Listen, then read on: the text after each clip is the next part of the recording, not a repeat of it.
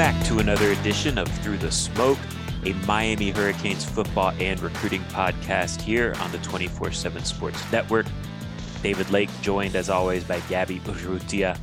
We are here to preview what I think is a massive game for Miami's season, for probably the Coastal Division race.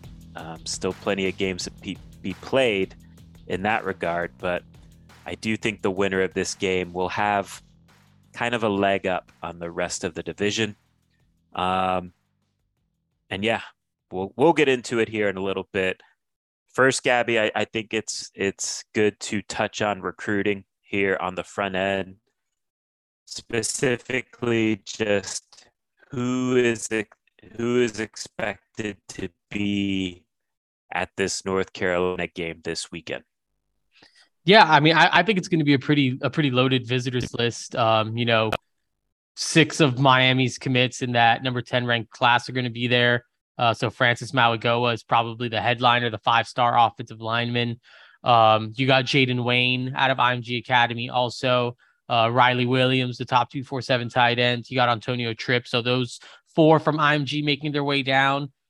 Same deal for Nathaniel Joseph, who's been at every home game. It sounds to me like he's going to be at every home game. And Frankie Tinalau, the offensive lineman at LaSalle, not far from Miami's campus. So those 6 commits are going to be in the stands. And then probably a big uncommitted 2023 is Ruben Bain. He's going to make his way back to Hard Rock Stadium. That's obviously a really big deal because, Ruben Bain is the top uncommitted prospect in Dade County. I think it's becoming as obvious as ever that he is a big time prospect along the defensive line. I think people in Miami think he's, probably, if not the top priority, one of the top priorities on, as a defensive end. So definitely a lot of seniors coming in, and then honestly a pretty loaded junior slate also. You got a couple 2024 5-stars, David Stone on the defensive line, another IMG Academy product. Justin Scott, who is out of Chicago, St. Ignatius, who's a composite 5-star, top 115 or so player for 24/7 Sports. Then you got 5-star cornerback Desmond Ricks, who's going to make his way down. I think that's a really big deal too. He's at IMG Academy, and then another defensive lineman out of IMG Academy, Ernest Willer, who I'm a big fan of. And then Miami legacy Booker Pickett, who's like a top 70 overall player in the class of 2024. So no shortage of big names going to be at Hard Rock Stadium. I also expect that there will be others in attendance as well. Some that maybe, we're not really going to talk about publicly, but I do expect them. I do expect I know the visitors list is bigger than the one that I'm sort of presenting to you now, but this is a recruiting process. It is a secretive process at times, a quiet process. And I think Miami's, exactly. You're kind of playing the game there. You don't want to sound off too many alarms with some of these other schools that some of these prospects may be committed to.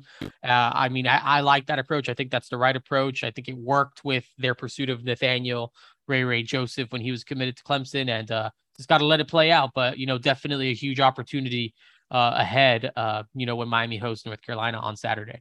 All right, that is good stuff from Gabby.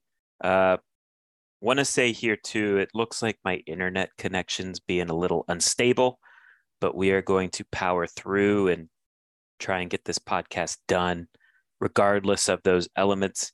Gabby, with this being the first ACC game of the year for Miami, I kind of want to have a little Coastal Division talk with you. Miami is the last team in the conference to play a conference game.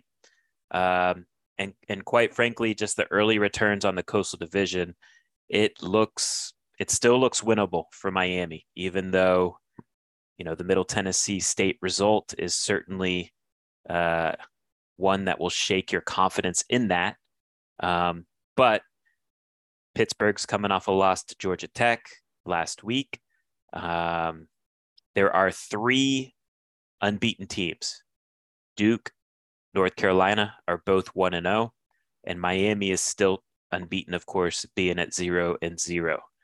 I think it's still worth noting that Las Vegas views Miami as the Coastal Division favorite still.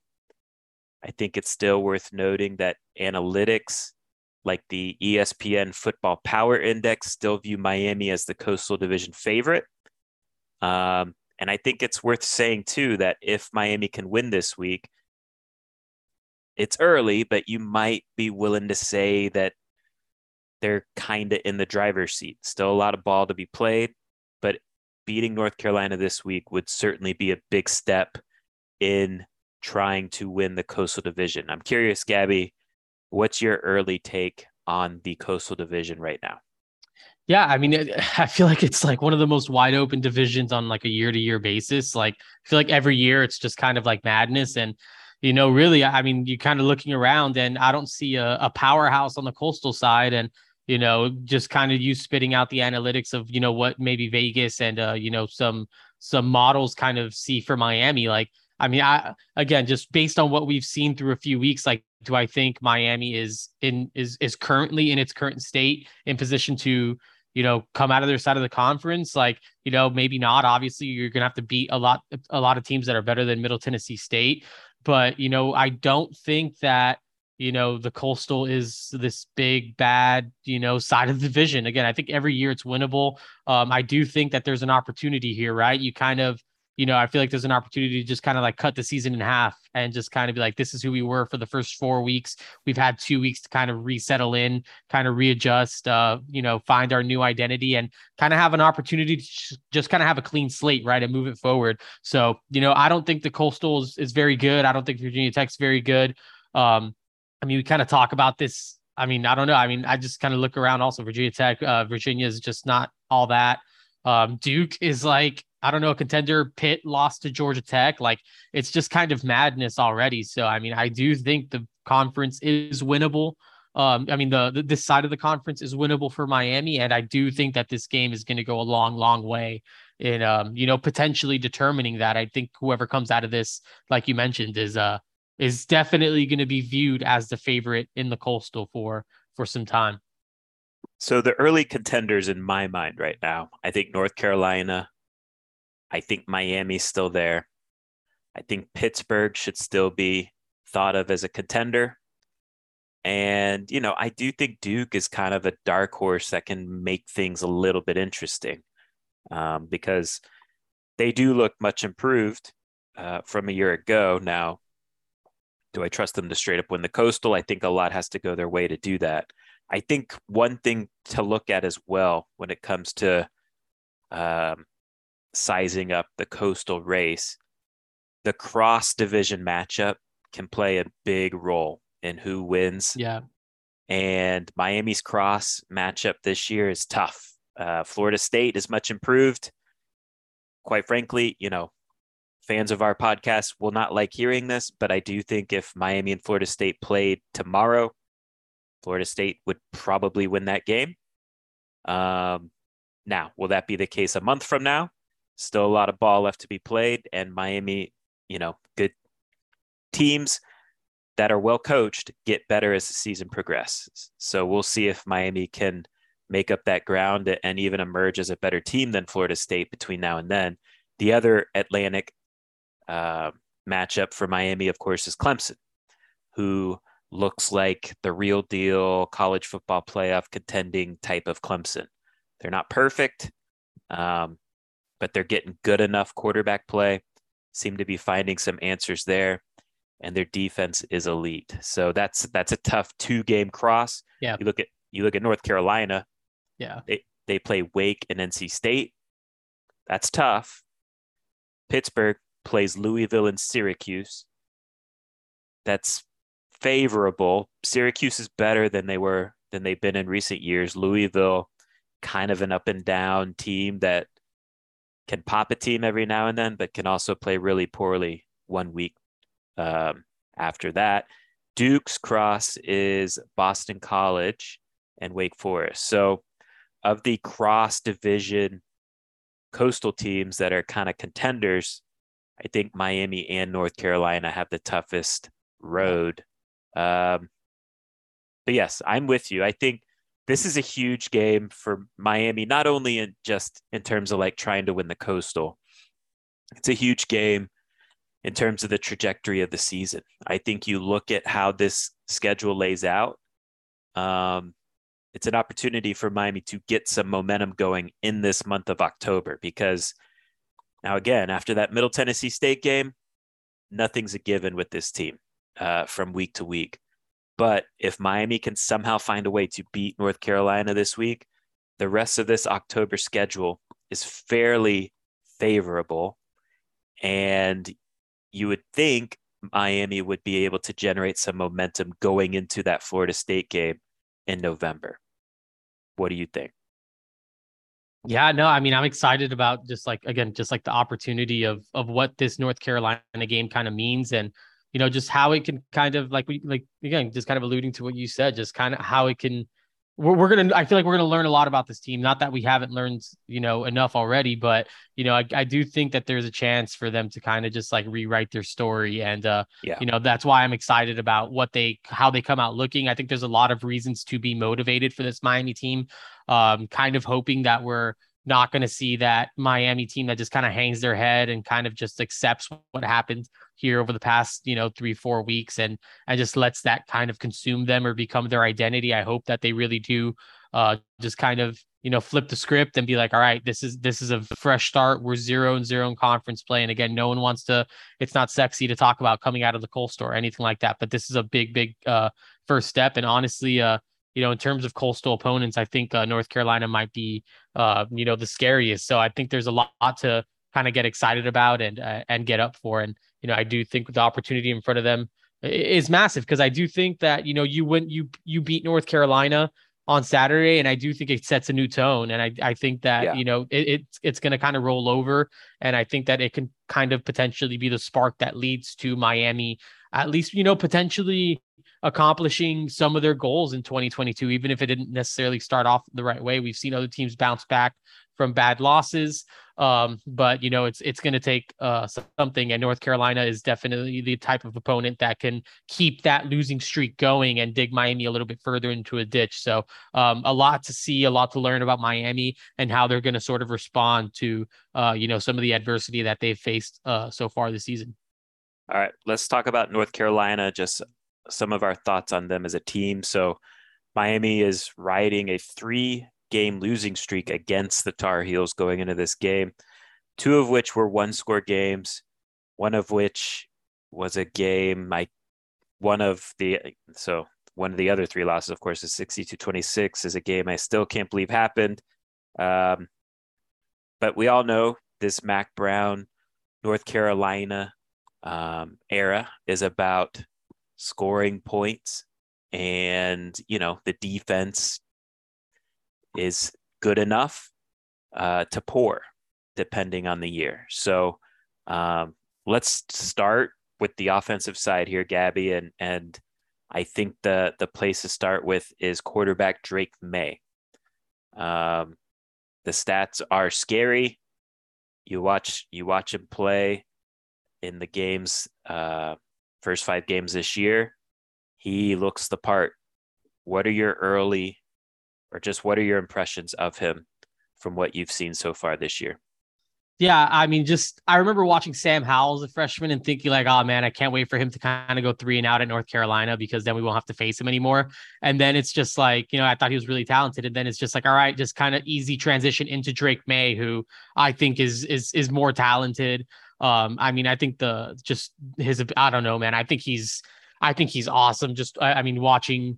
Watching him throw the ball, where the ball placement, just kind of how naturally gifted he is with that arm talent. I feel like he kind of understands this offense really well, knows where to go with it.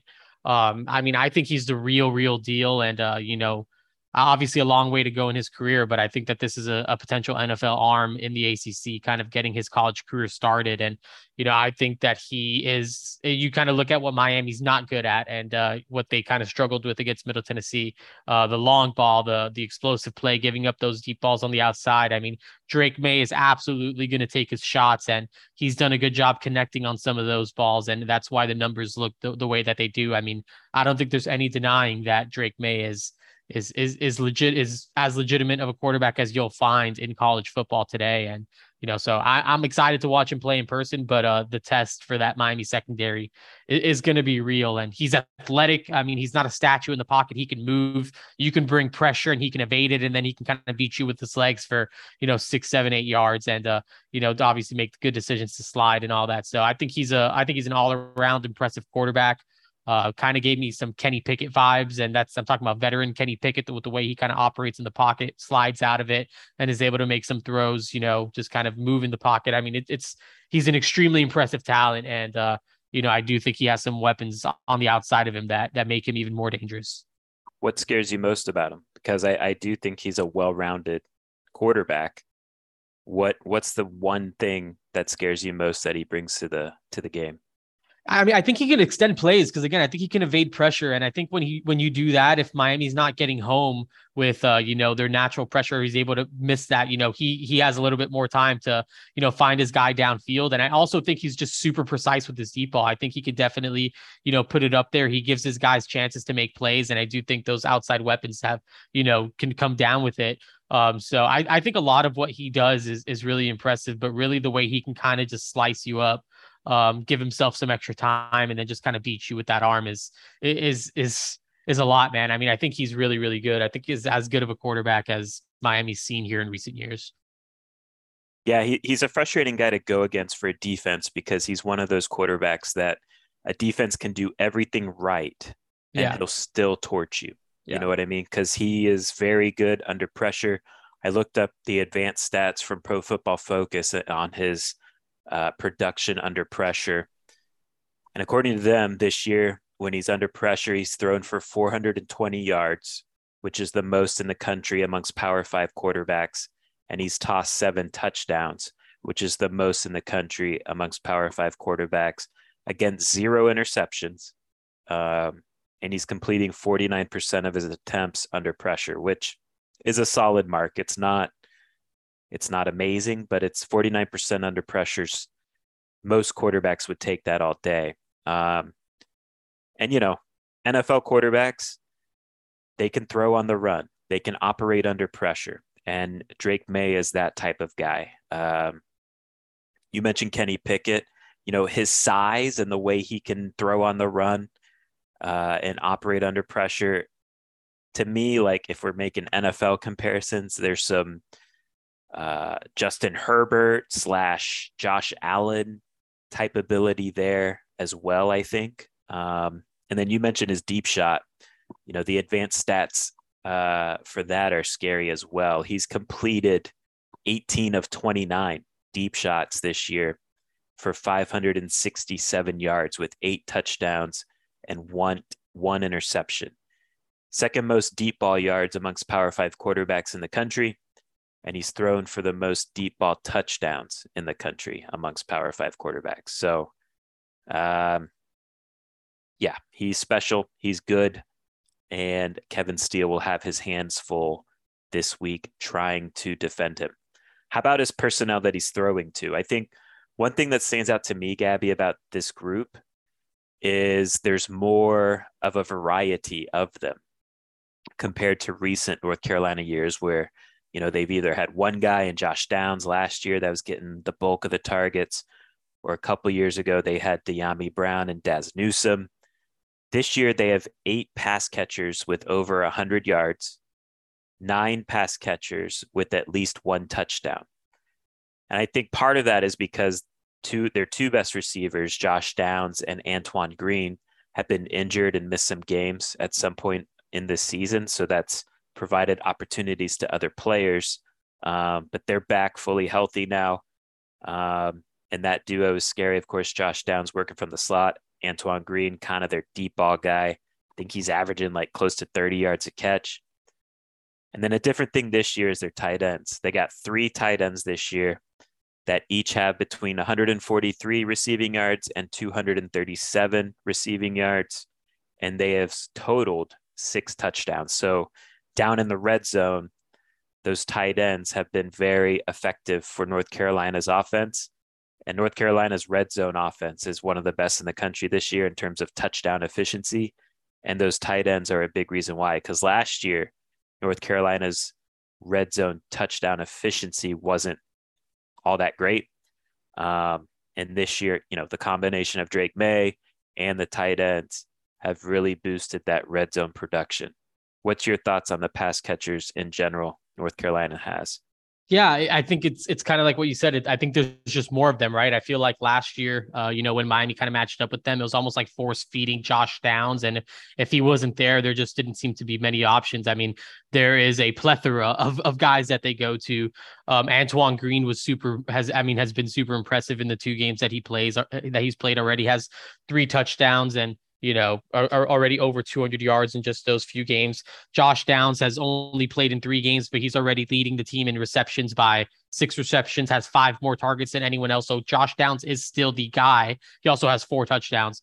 I feel like he's still kind of like the guy that they go to and kind of rely on. But then you have those 2 tight ends, Kamari Morales, Bryson Nesbitt, and John Copenhaver, who also get it done. I mean, I think it's not sort of the one mouth to feed. If you can stop Josh Downs, you're kind of stopping that offense. It seems like they have different guys that they can go to, different ways that they can beat you. Antoine Green's one of those deep threats. JJ Jones in that Notre Dame game made a big play downfield where he kind of just went over the top of a guy, came down with the score. So they have different ways that they can kind of get you. I mean, this is an impressive group of pass catchers, really all around. And I think that this is a dangerous North Carolina offense that if they get rolling and Drake May, kind of starts hitting them, I mean, it gets going really quickly, and obviously a variety of ways that they can kind of do it. So, I think Drake May has no shortage of weapons that he can kind of spray the ball around to, and I think that's a part of why he's been so successful. And I'm sure some of those receivers are thanking him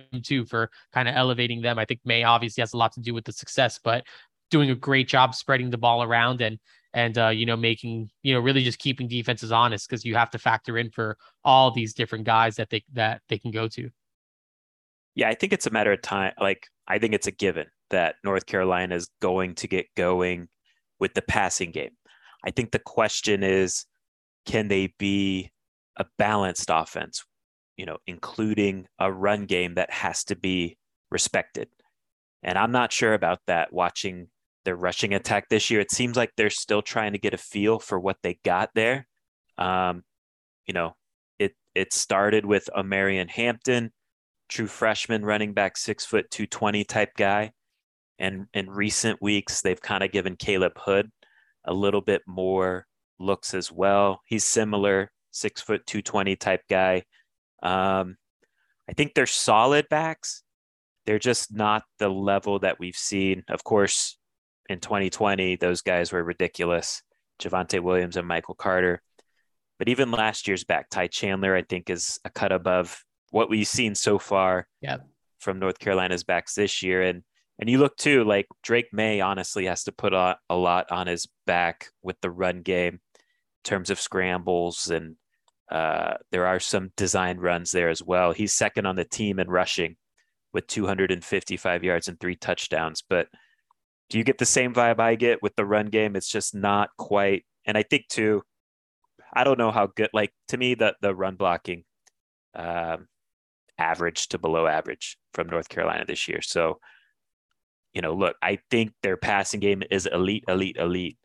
But their run game, kind of average.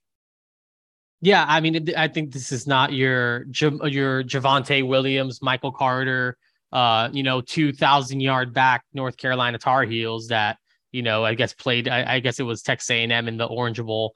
I think they're definitely a few years removed from that. I think they're kind of the opposite. I think they definitely want to move, they want to stretch the ball downfield with Drake May and that arm. And yeah, again, the way that he kind of, assists in the running game as well, because again, he is athletic enough to do it.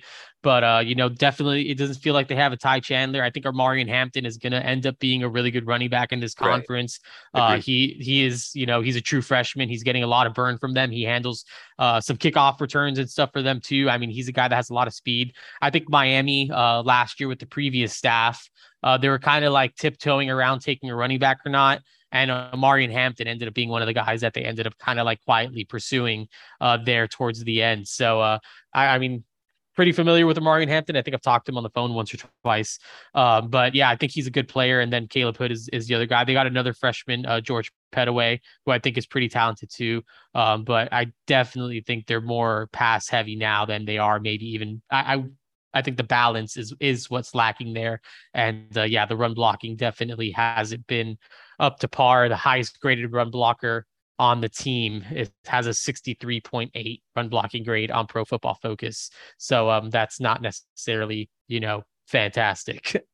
Yeah, offensive line, I think their pass protection's been good. So we'll just keep it at that with them. How about the defense? You look at the stats and they are not good. 450 yards per game allowed, 193 rushing yards per game allowed, 257 passing, 33 points per game allowed. Opponents are converting 42.5% on third down, which ranks 97th in the country. They've allowed 28 plays of at least 20 yards, which ranks 116th in the country. 21 of those plays of at least 20 yards have come through the air. So it's a group that, has gotten sliced up. They do have a new defensive coordinator this year in Gene Chizik. It is a different system that the players are adjusting to as well. I will say this, I don't think it's a group that is lacking talent. There are a lot of highly recruited guys. You watch them. They have the body types you want on defense. They're guys that can run. To me, it looks like guys that are just kind of not trusting the system yet or playing fast within a new system. And so that leads to some busts in coverage or guys out of their gaps in the run game. So just my quick overview of them. Defensive line kind of gets pushed around to me. The corner play has been shaky. Safety play has been even worse. I do like their linebacker group. Cedric Gray, who's their best linebacker. Yeah. Is that 33? Mm-hmm. Yeah, I think he's a good player. But yeah, overall, not good on the season. Now they are coming off their best performance against Virginia Tech, in which they allowed only 10 points, and the Hokies, I think, had they had less than 300 total yards in that game. So, but again, it's worth noting Virginia Tech's offense might be the worst in the ACC this year. But I would assume that performance would give North Carolina confidence on defense. Overall, what's your take on North Carolina's defense from what you've seen from them, Gabby? Yeah, I think the defense is a place where they can. I think that's somewhere where Miami can kind of, take advantage, right? I think that's somewhere where, again, if this offense were to get rolling, I think that this is the time to do it. Notre Dame was not a heavy, high-powered offense. Right. Kind of went into Chapel Hill and seemingly had their way. Michael Mayer, the All-American tight end, played a huge role in that, and I do think that he caused just a mountain of problems for them in terms of kind of over focusing on him, which opened up some other things in the way they kind of used him underneath and in a variety of different ways to kind of draw the defense so hyper focused on him, where it opened up other things. Definitely a chess piece for Tommy Rees in that offense. But that Notre Dame offense was just absolutely humming against North Carolina, especially there in the second half. Especially I feel like in the second half, where it became kind of a physical game. They kind of started playing kind of I guess that Notre Dame brand of football, and it felt like they kind of just started really having their way with that Notre Dame defense. So I do think that this is where they're susceptible, and yeah, it might have to be one of those things where if Miami's obviously going to have to score a good amount of points, David, and I know that you wrote earlier this week, what is it? It's basically mid-30s. You're going to have to score to beat North Carolina typically. I think that this defense allows opportunities for Miami to kind of get rolling, especially if they change up some of the things that they've been doing, like we expect them to, David. And so I'm excited. I do think 33 Gray is a really good linebacker. He's kind of like the captain of that defense. Noah Taylor is someone, I think before the season we were highlighting transfer guys playing at other programs. Noah Taylor is someone I think that we talked about just because he is kind of a freaky edge rusher, and if he gets going, he can definitely be a problem. Rucker is another guy that I think does some really good things for them, especially goal line stuff. I think he's someone that's good for them as well. But I think even on the back end of that defense, I feel like they're kind of susceptible to some things there also. I mean, you saw Notre Dame kind of definitely create a lot of those explosive plays. I think they had a few of them in the passing game, and even when they got closer to the red zone, they kind of took their shots into the end zone, which is something, David, I know you talked about this week also, and drew some pass interference calls from the North Carolina defensive backs. So I do think it's an opportunity to kind of test them and kind of just see where the chips fall if you give your guys a chance to make plays. I think there's going to be plays to be had. Yes. I mean, I think the reason why Miami has a shot to win this game is because potentially North Carolina's defense is not very good.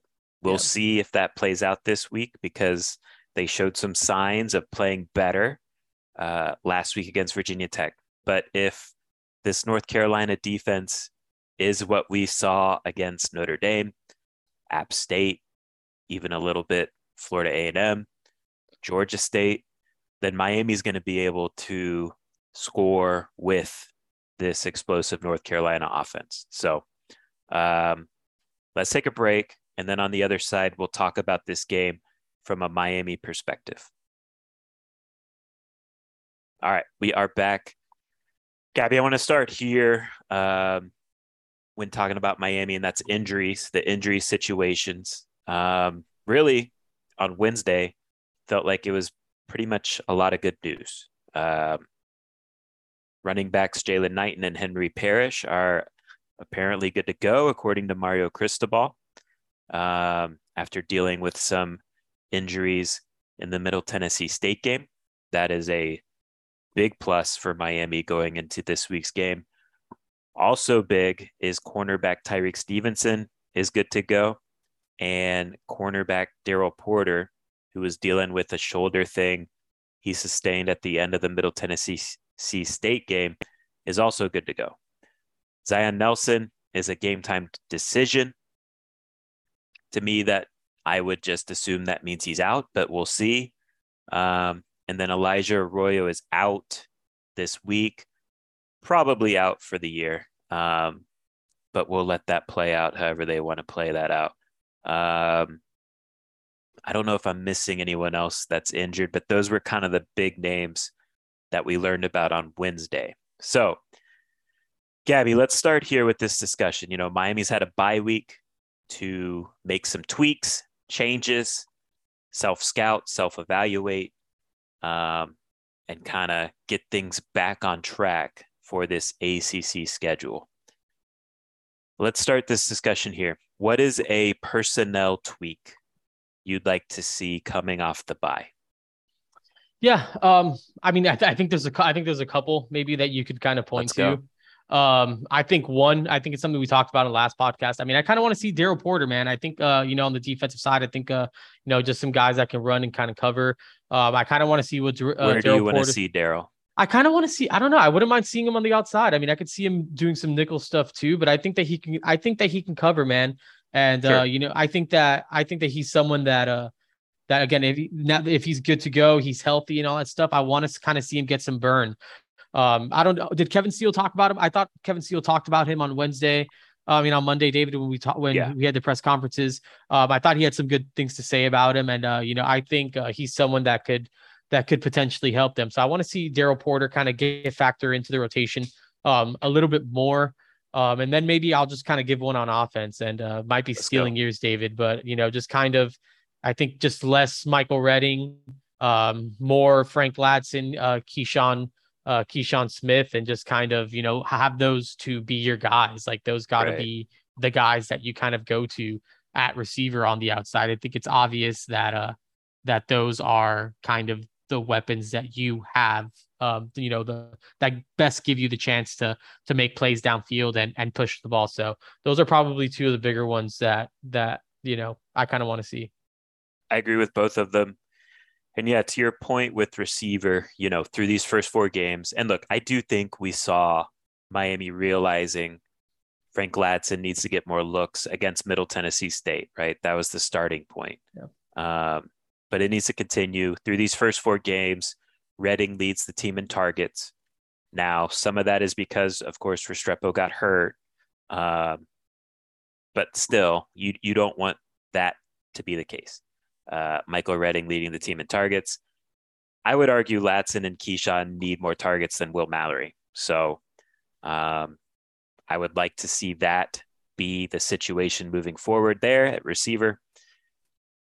And, like everyone who listens to this knows I'm not like play the freshman guy, but I do want to see more of Wesley Bissainthe. I want to see him rotate in more. I'm not advocating for a starting job or anything like that, but it's time to get him going and see how he performs with a bigger role. So I would like to see him more worked in at linebacker as well moving forward. Yeah, I mean, one thing about Wesley, I mean, just kind of, I don't know if maybe it's just kind of different.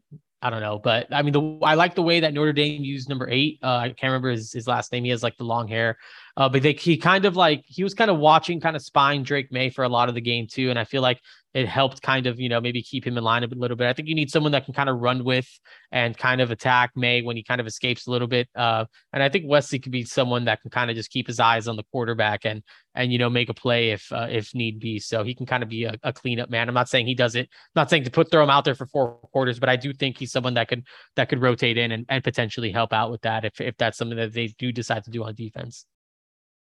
He's just talented too. Like it's time to make that move, in my opinion. So we'll see. What about like a schematic tweak or two that you'd like to see coming off the bye? Yeah, I mean, I think like the big one is maybe just kind of not so much of like the bunch stuff.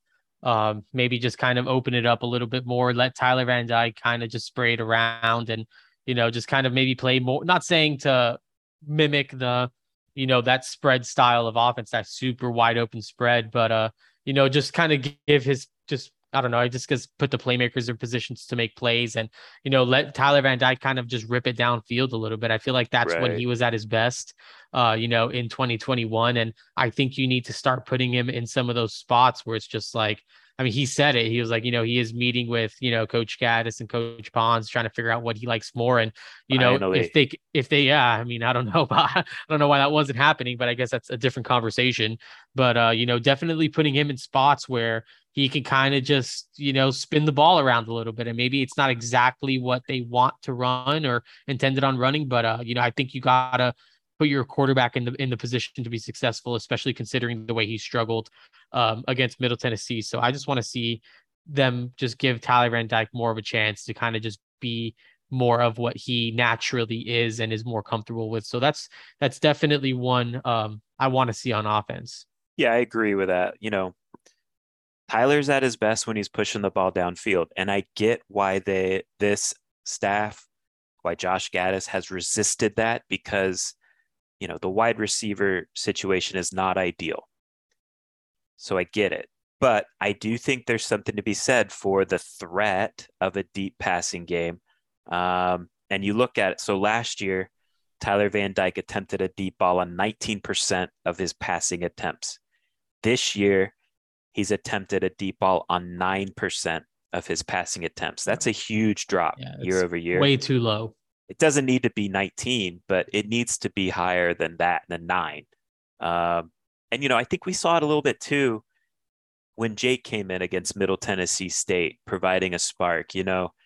Jake kind of has he had a little bit of a YOLO element to his game when he came in, and he was just pushing the ball downfield, and it worked in terms of completions, and it worked in terms of picking up defensive pass interference calls, which are first downs too.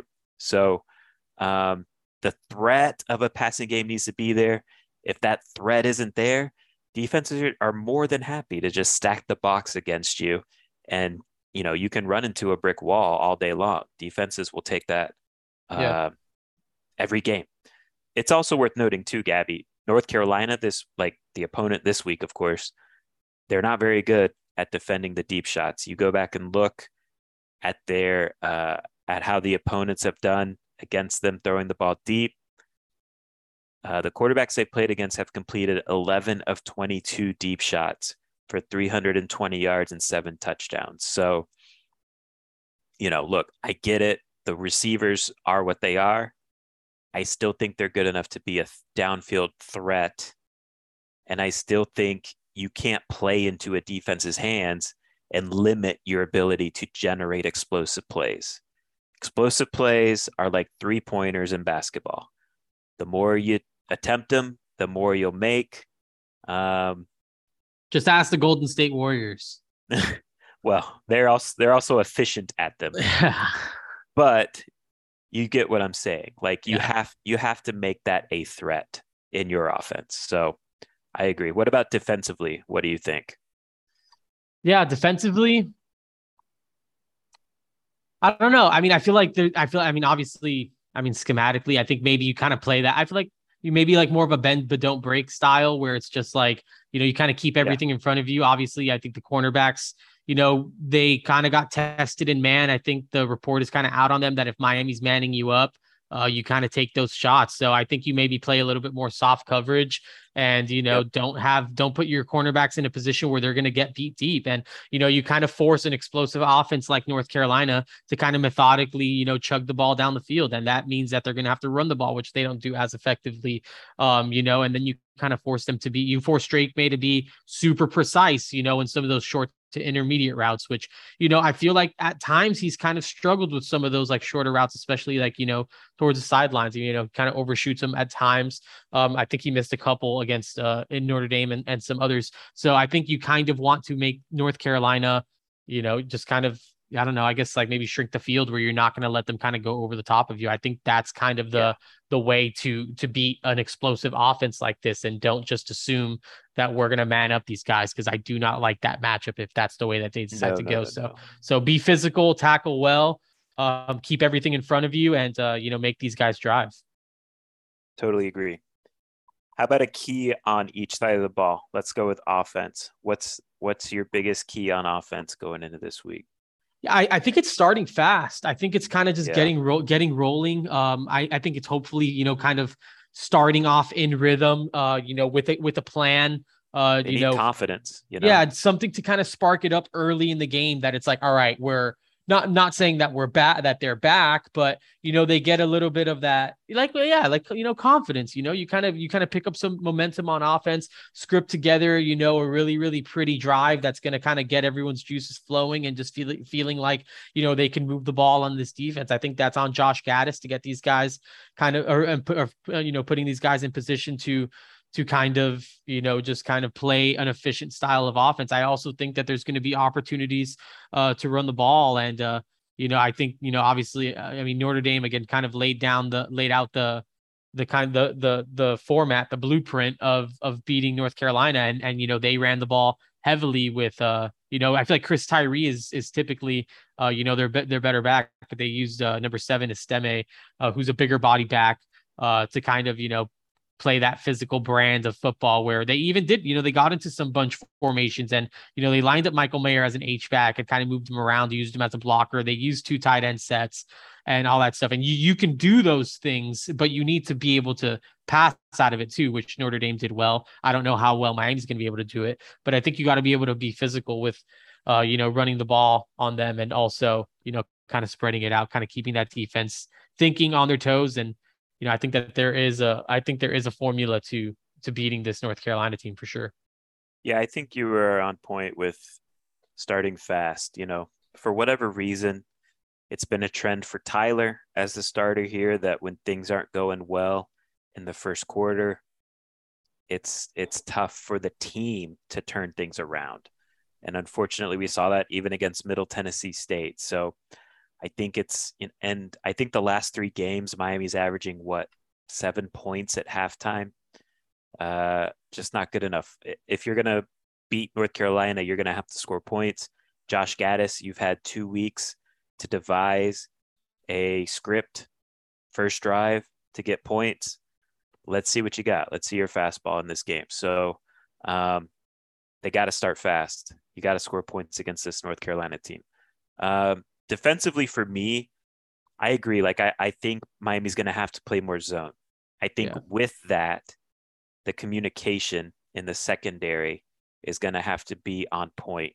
I think you're going to have to play kind of a matchup zone style of defense in the back seven, and that requires communication. There was a play in the Middle Tennessee State game. I think it was to Corey Couch, who looked like he was passing it off to Tyreek Stevenson. And there was a miscommunication there. Tyreek didn't know, or I don't know. I don't know who busted on the play because I don't know what the assignment was, but that's what it looked like was happening. And it was an easy gimme freebie touchdown against Middle Tennessee State. And North Carolina, like if Middle Tennessee State is going to do that to you, North Carolina definitely has the personnel to hurt you in that way. So I do think going to more zone looks is the right call for this defense. But when you do that, you have to be on point with your communication and understand what the other players around you, what their role is, and trust them to do their role as you execute your assignment on that given play. What about for you on a defensive side of things, Gabby? Like in terms of a key to the game. Yeah. Yeah, I think I think a lot of it is, I mean, of course, just kind of keeping everything in front of you, all that type of stuff. I also think it's kind of when you get to Drake May is making sure that you're getting him on the ground because, like we mentioned earlier, he is evasive. Sorry, I'm literally just it's such a bad time for that. He is evasive. And when you like what if when you get your hands on him, when you kind of get into his face, I feel like you can kind of get him into that panic mode a little bit. I think Notre Dame in that second half started getting to him a little bit more. He kind of tried to move. He gets a little bit lax with the ball. He kind of just grips it with that hand. He doesn't really tuck it in. That forced him to fumble. So I do think getting to Drake May. Obviously he's good under pressure, but it's about getting to him and kind of finishing when you kind of get on top of him. So I think if you can make him really uncomfortable, you can obviously put your defense in a position where, you can get off the field and, kind of let that offense get rolling.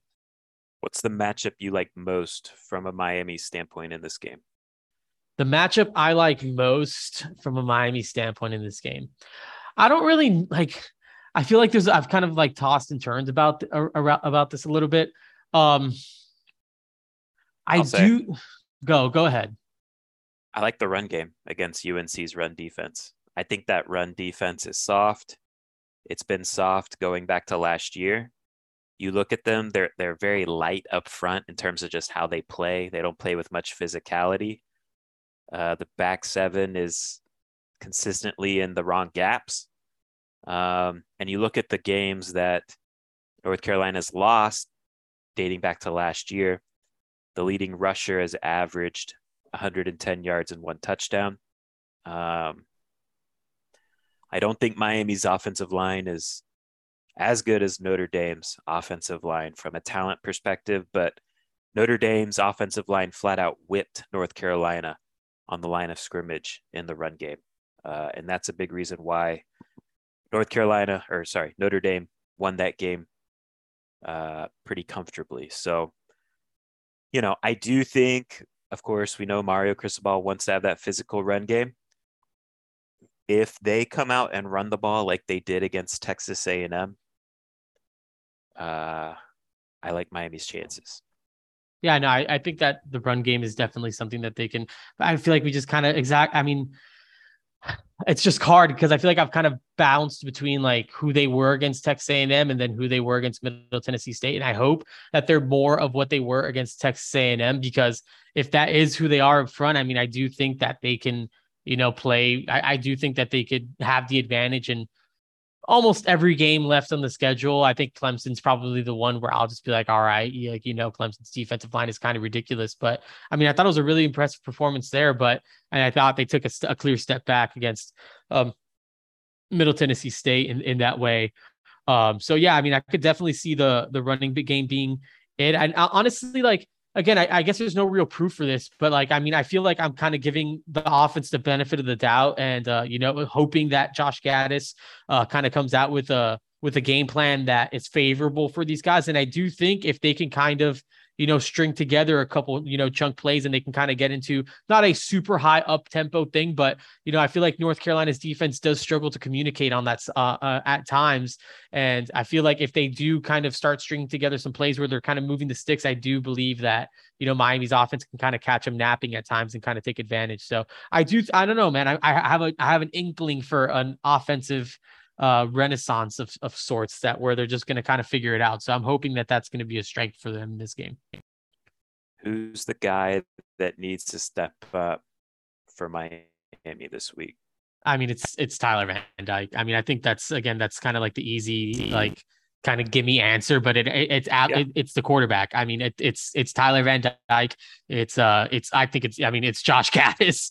I think it's a lot of those guys. I mean, I think you can point to the receivers too, but I think this is a Tyler Van Dyke game. I think if Tyler Van Dyke comes out and gives you 2021, peak Tyler Van Dyke performance to 300 yards, 3 touchdown type of game, I think Miami's walking out of Hard Rock Stadium with a win on Saturday. And, so that's who I'm looking at that needs to step up. And, I think this is a massive, massive Tyler Van Dyke game.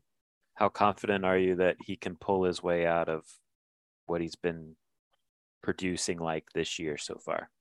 I don't know, man. I mean, I feel like I think the mental thing is probably going to be the biggest block. Like I think that, the talent's in there. We've seen it, I do think with these 2 weeks, I think you have a chance to kind of just reset. And I'm hoping that reset, that kind of restructuring, the kind of looking in the mirror by the coaching staff just kind of puts everyone back on the same page. And, I'm not like, oh yeah, this is definitely happening. Like lock it up. Miami's offense is going to kind of be back against North Carolina, but I do expect to see I do expect to see a bounce back performance. And I do think it's going to be better than what we've seen from him this year. I think we're going to I'm hoping that we're going to look back towards this first portion of the year, and it's going to kind of be, just like that kind of an uncomfortable adjustment period. But I think ultimately he ends up being okay. I think that's my hope.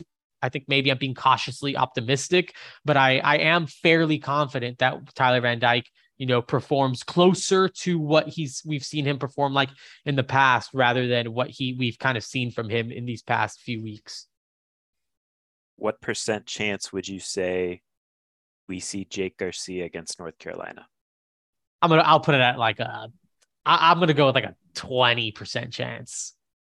I'd probably go 10, but yeah, okay. I mean, I think things would have to go really bad. Yeah. I think if Miami's down a couple scores and it's the first half of the game and booze, all that stuff, I think it could happen. But that's why, we mentioned starting fast and how important it is to get rolling. Because I do think if they string together a couple good drives in the first half where they're able to put some points on the board and the defense is kind of, in position to, defense makes a couple plays, I do think that this is a game that Miami can really win. And I think Tyler Van Dyke can strive in and, have that game that he kind of, I feel like needs to have. Like he needs to have one of these games where he's just like, he can kind of, get that monkey off his back, or, that weight off his shoulder, however, whatever you want to call it. And I think that this is, it's time, man. I mean, you had a bye week to get ready for it.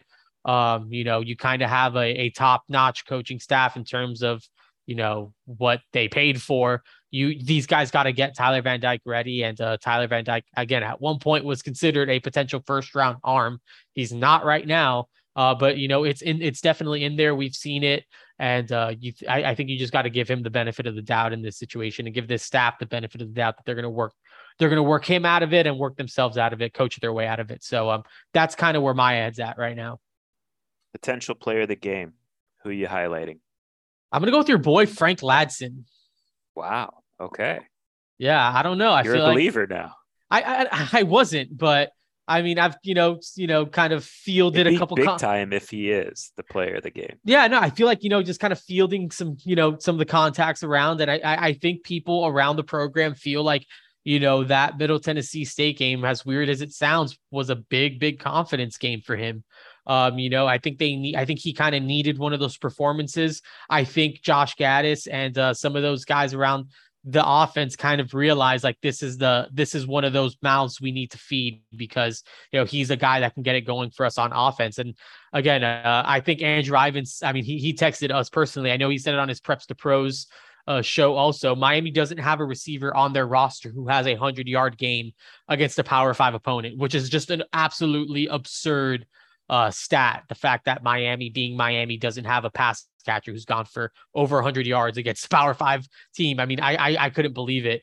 But I do think that Frank Ladson, I think he puts an end to that. I mean, I'm hoping he puts an end to that and he kind of becomes the guy in this game where he kind of erupts.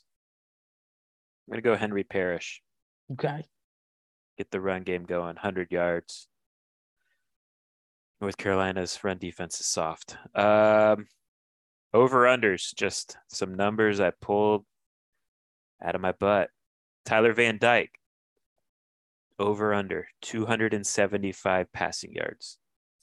I'm gonna go under. I know I've kind of talked them up. It kind of feels like it contradicts everything I've been talking about. I'm going to go under. And, I do think he can kind of be in that range, but, I do like what you mentioned, David. I think the running game could be really helpful. I'm crossing my fingers, hoping for an over there, but I might take the under right now just because of what we've seen from him through the first 4 weeks. Still had, if I was putting my real life money on it, I think the over would probably be the safer bet there. I'll take the over. Okay. I love it. Henry Parrish, 100 yards. I might go over. I think you're selling me on the North Carolina rushing defense thing. So I might go Henry Parrish there. I'll take the over. Over under 2.5 sacks for Miami's defense. Oh man. I'm gonna go. You know what? Let's do it, bro. Let's I'm gonna go over. I think that they do. I think they get Drake May on the ground. 3 times? 3 times. Yeah, Notre Dame had 3 sacks. I will say over. Let's do it. Barely. That's fine. Betting line talk. So last I looked this morning, Thursday morning, Miami was a 3.5-point favorite. I don't like this line at all. No. It stinks to me. But what do you think? What are you taking? It's really confusing because obviously I feel like Las Vegas is just like saying, hey everyone, please take North Carolina. Like this is a ridiculous line. It's free money. There's no way Miami is winning by a field goal. Did you see what they looked like against Middle Tennessee State? Did you see how North Carolina looked at like last week against Virginia Tech when they won by 31?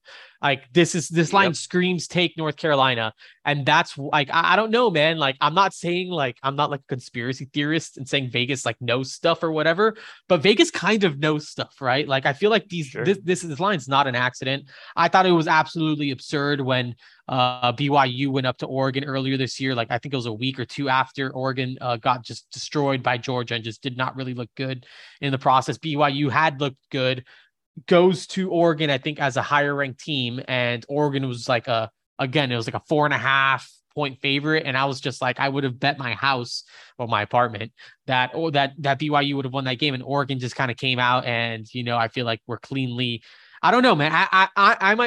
It's a long-winded way of saying I might take Miami here because I think the line is weird. And I do think that there's something to it. And I do think that, obviously Mario Cristobal 5-0 coming off a bye. I do think that, again, this is a staff that I think can make those adjustments. Can I see North Carolina winning this game outright? Absolutely.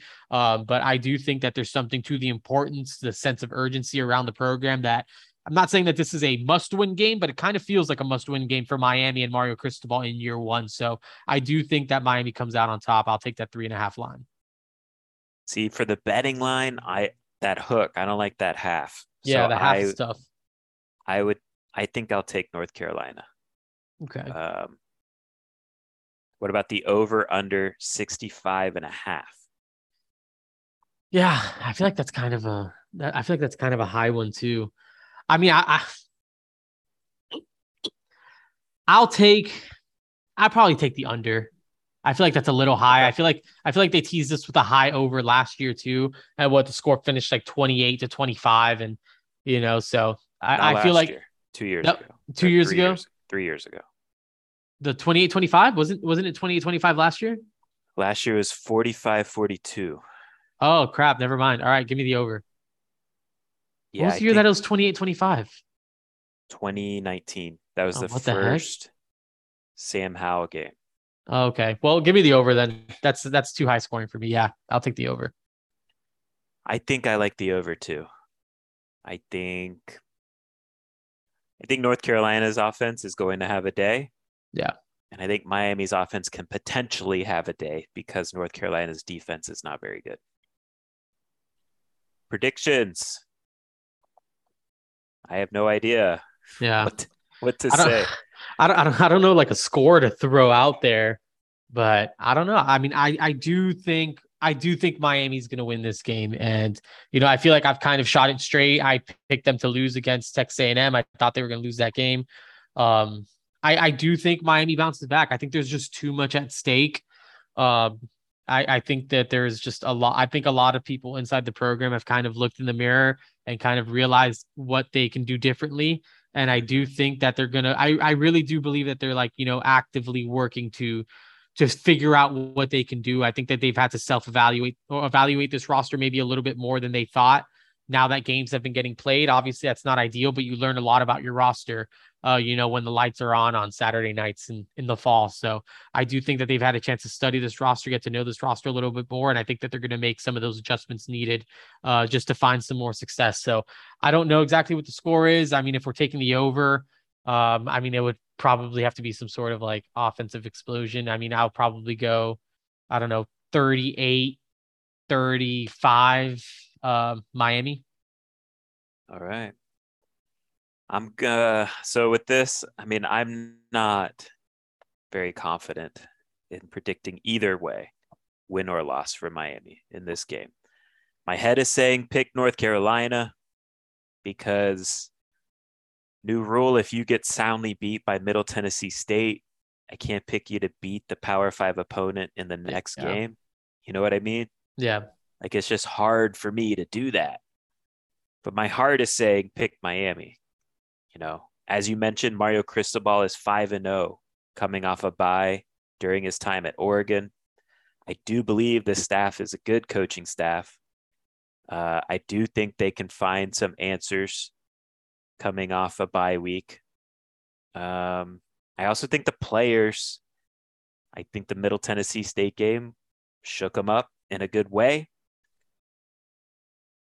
I also wonder too, if maybe my hesitancy here is putting too much into what is admittedly a bad Middle Tennessee State result. Like college football nowadays is kind of just each week is its own entity. Yeah. You know what I mean? We saw this with Notre Dame losing to Marshall 26-21. They bounced back. They beat Cal in North Carolina. Texas A&M lost to App State. They bounced back and beat Miami and Arkansas their next two games. Virginia Tech lost to Old Dominion. They turn around and beat Boston College the next week.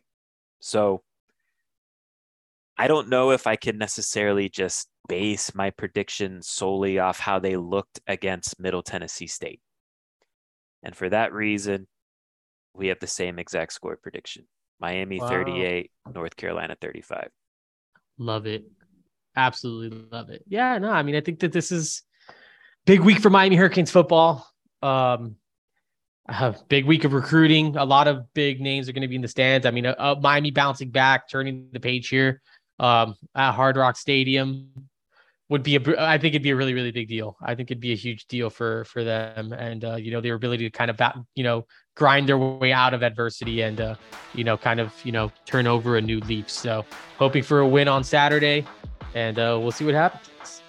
Yeah. And if they can pull out a win, it sets things up nicely for the rest of the season. So maybe my prediction is admittedly a little hopeful and optimistic.